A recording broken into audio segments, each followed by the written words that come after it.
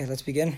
Boker Tov, Shuz Lili Nishmat Ezra ben Saleh, Ruach HaMerit Tinechenu Began Eden.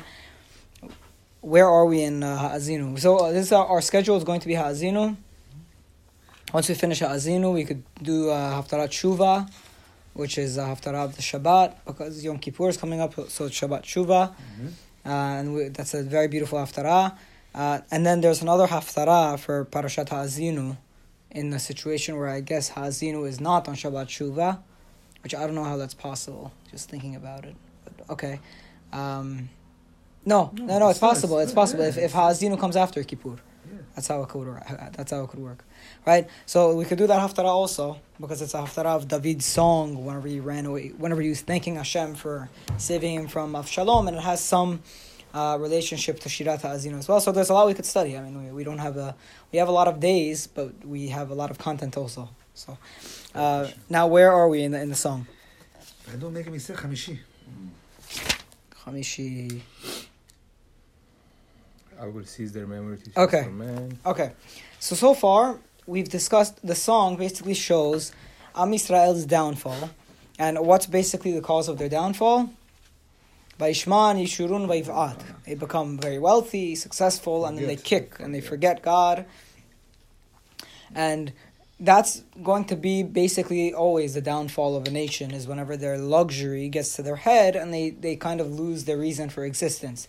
But especially in Am Yisrael, when they forget Borei Olam. Now, what happens as a result of their forgetting of God, of their forgetting God? They get dispersed all over the world. They get the goyim come, right? We have mechutz tishak el chayrev, from the outside. You have the sword will be destroying them. From the inside, they'll have fear. And gam bachur, gam betula, young boy and young girl, yonek, with a toddler, and the old men, all are going to have the same fate of destruction. God says, I'm going to disperse them. I'm going to completely erase, I'm going to make them nothing, and I'm going to erase them from the earth. Now, does God go through with the plan? No. So now we're going to discuss, at this point, we've already discussed the downfall. Now, the song turns positive. And basically what we've said so far, we've stressed this multiple times, is that the song is an important song for people who are steeped in pagan ideology.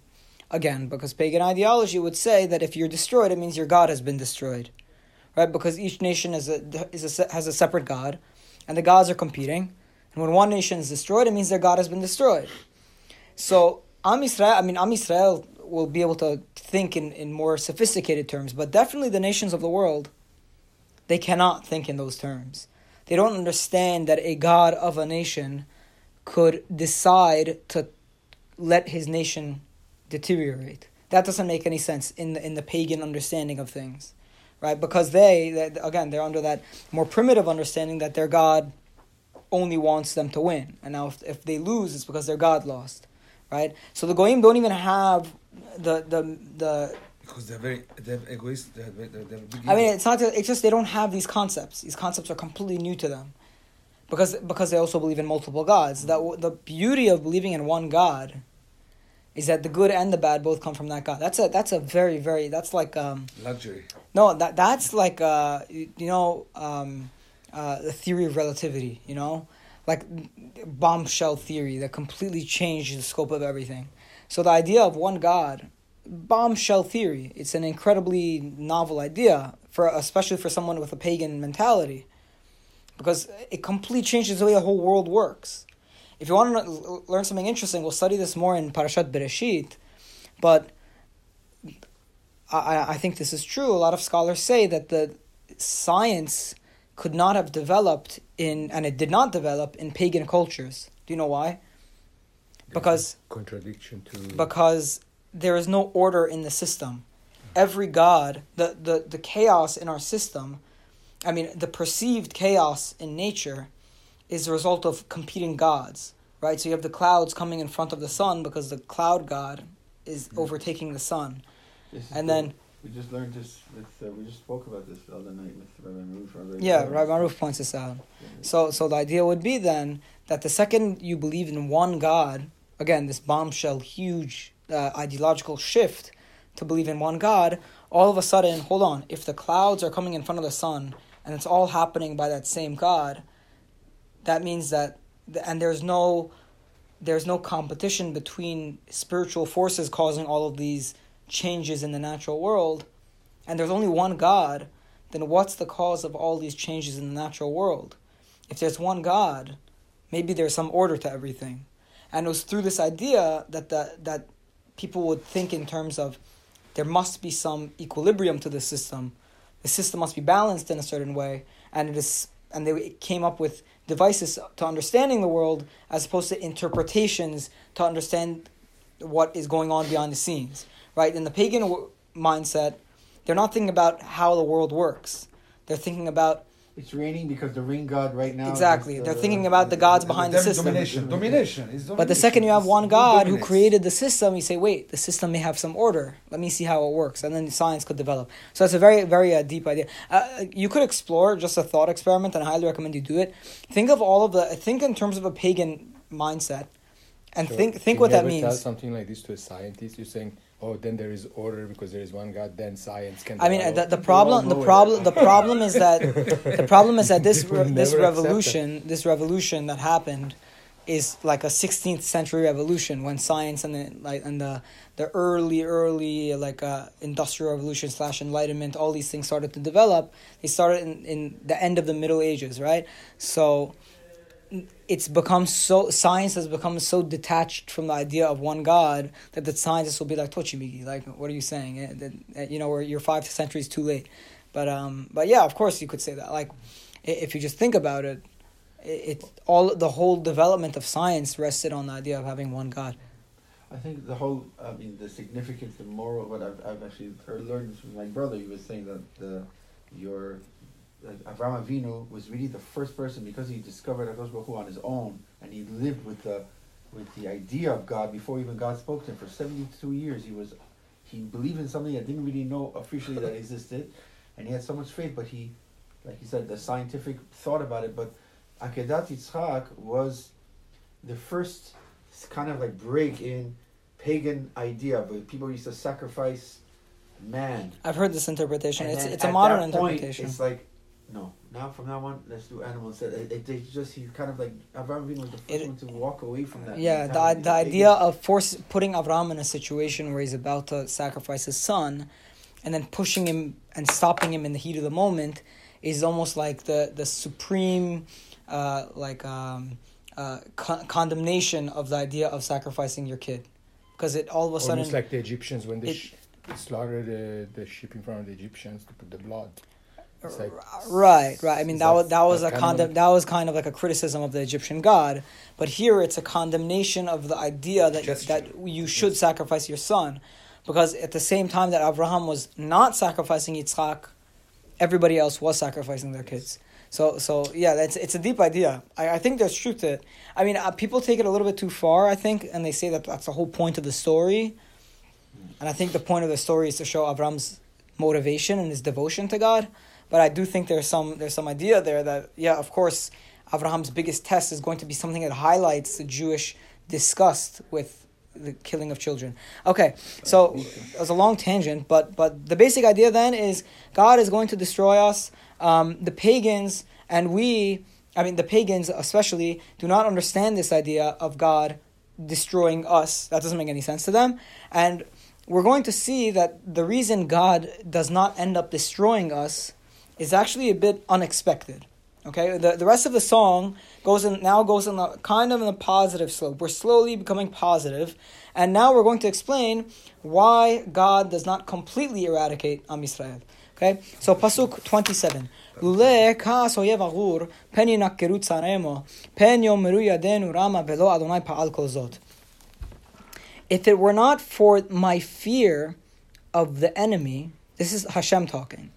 If it were not for my fear of the enemy, lest his enemies or my enemies would say something wrong in saying Yadenu Rama, that our hands are uplifted, are strong, Velo Adonai Pa'al Kol Zot, and it was not God who did this, meaning the reason I will not destroy Am Yisrael is because of my fear that the nations will misinterpret this, The way that I have, what and they will now understand the destruction of Am Yisrael as the destruction of their God, as opposed to Yes. God bringing destruction upon His people. Yes. And why would the reason now I remember why we went on the tangent. And Because- why would they think like this? Because that's the way they think. That's the way they think. Yes. Exactly. Ki goy ovad et sotema ve'en ba'im tevuna, because these people are people that are lost or at a loss of intelligence, or at a loss of what's good for That's etzot. also how Moshe advice. talked Advice, to, yeah. That's how Moshe talked to Hashem when for asking for forgiveness for all of Am Yisrael. Yes. The same way. Yes. You could see this very, very clearly in the tefillot Yes. of our forefathers, that they know that the most important thing for Borei Olam on the grand scheme of things is Kiddush Hashem. Yes. Is that Borei Olam's name becomes recognized in the world. Because when it becomes recognized, the world becomes a better place. Yes. So the tefillot, and we've said this before, are always framed in a manner where it is for God's sake. Right? Beautiful idea, yeah. Lu chachemu yaskilu zot. If they were strong, they would understand this. Yavinu le'acharitam. And they would understand their end. Meaning that they could either understand Bnei Israel's end, or they could understand their eventual end. But this is talking about the Goyim. If the Goyim were intelligent, they would understand this. And they would understand that their end is also pending. Meaning they wouldn't be so confident that Israel's God has been destroyed. They'll see things more clearly. There's a shofar blowing right now. Is that for you? This is not the downstairs. No, this is not No, that. no, this is the six. The six. We won't be able to hear the one downstairs. This is no the more we- outside. 620. Downstairs. Okay, Yeah. okay, got it. Param is here, so it's on. Okay, so no, we ben ba'im tevuna. The goyim have no intelligence. Lu chachemu yaskilu zot. If they were smart, they would understand. Yavinu le'acharitam. They would understand their end. Echai yirdof echad elef u'shnayim yanisu revava. How did one chase 1,000 and two chase 10,000? Meaning, whenever the goyim were in the process of conquering Am Yisrael, it was almost very easy for them because Borei Olam wanted it to happen. So they were, in the course of battle, one goy would chase 1,000 Jews, two would chase 10,000. It's an exaggeration, but Which pasuk are you reading? we're a pasuk lamed. Lamed of lamed bet. Ah, Lamed Bet, okay. Of Perek lamed bet. Okay, so im lo kitzuram mecharam vadonai hiskiram. The goyim, they should have been thinking, when they were in the process of defeating Am Yisrael, they should have been thinking, we've been able to win this battle so easily. It's probably not that their God has been destroyed, but that their God has decided that they should be destroyed. But they don't come to that conclusion. But that's the wish of Haazinu is, if only the goyim would think like that. Now we are lucky as intelligent. we are lucky as Jews that they didn't think like that. Because if they did think like that, that's our key. right? That's our key. Exactly. That's our key to salvation. Our key to salvation is that the goyim don't think like that. Okay? Ki lo chitzurenu tzuram ve'oyevenu pililim, because their gods, tzuram is like their rock. Their rock is nothing like our rock. Ve'oyevenu pililim, and they are in a position of judgment. Meaning, when the goyim are in a position of judgment, they're not going to be thinking in terms of the way our God works, because our God or their gods are nothing like our God. So they don't have the mental concepts to understand these things, which is very good for us. Again, okay. Ki migefen Sodom gafnam. Now it gets more critical of the goyim. Ki migefen Sodom gafnam umishadmot amora. It's actually very interesting. I'm going to go back just 1 second about how it's the first time really I ever see the way it's used to say that actually almost saying that in this case avodah zarah or believing on that it's to work to the Jewish, It works to our benefit in a way, yeah. Because until now, always God rebukes other gods. Don't believe in other gods. They're not, Right. know? It works to our benefit because it is their avodah zarah, which until it ceases, God will need the Jews to be on the scene. Yeah, because we are the example. Because we are the only ones left, Yes. right? If we go, then the avodah zarah wins, and God's name is completely forgotten. Yes. That's why Okay. we are the chosen one. We are the example. We are the Now, if you want to get very deep, the roots of anti-Semitism. I mean, I've discussed anti-Semitism in the past, I mean, it goes very, very deep because at the end of the day, why do the Goyim hate the Jews? We're the moral compass for the world. I don't know. I mean, yes, but more than that. It's because their hatred for us is just hatred of God redirected at God's people. Meaning there is a tendency within the heart of man to want to do away with the concept of one God because it puts a lot of moral obligation on people. Right? Boundaries. So people boundaries so I read something beautiful here. He wrote it so nicely. I should probably read it for you. But totalitarians and people who want complete control and want to live in an egotistical way or a self-centered way, the biggest problem they have is that they're not the center of the universe, that they can't decide what is moral and what's not, that they can't decide to kill someone at will because he's getting in their way. And the reason they can't do that is because there's one God who's at the center, and the law and the objective morals revolve around him. So it is the people that are most evil, that are most corrupt, that most want to live their own way. They want to get rid of that one God because it gets in the way of them, in essence. This is the main thing of Nazi Germany. It's a boundary. Right, exactly. They had no morals. They were doing something because they completely went against whatever the concept of any God. You don't need to do this. Doesn't mean anything. I wonder if even I hate to say like that, but maybe even those self-hating Jews, the ones that are like really behind the scenes. I have a feeling that's also if they have the same. Here. I'm gonna read this maybe for you. They're wondering why am I a Jew? This is by Rabbi Michael Hatton. I like him. He writes very nicely. Jewish tradition realized early on, hatred of the Jews has little to do with their wealth or poverty, power or weakness, influence or helplessness, education or ignorance, or any of the other myriad, often mutually exclusive causes frequently advanced to explain it. Hatred of Jews is the function of something much more sinister, yet more elusive. As our sages put it, whosoever arises against Israel, it is as if they arise against the Holy One, blessed be He. Yes. The oft-stated goal of the dictator, the tyrant, or the despot to dispense with the Jews forever is by any other name the subconscious desire to finally extinguish the Jewish idea of God, so that his incessant demands for universal freedom, fairness, justice, goodness, and accountability can be buried and forgotten evermore. I think that's the most beautiful song. That's the core of the anti-Semitism. You said it very well. It's the desire to do away with the concept of God, because the concept of one God, as we've been exploring, I know we've been getting very philosophical, but it's such a damaging concept to everything the way they interpret the world. It has such huge ramifications for the way you think about everything, especially for the way you have to live, because then all of a sudden there's one God who's sitting at the center.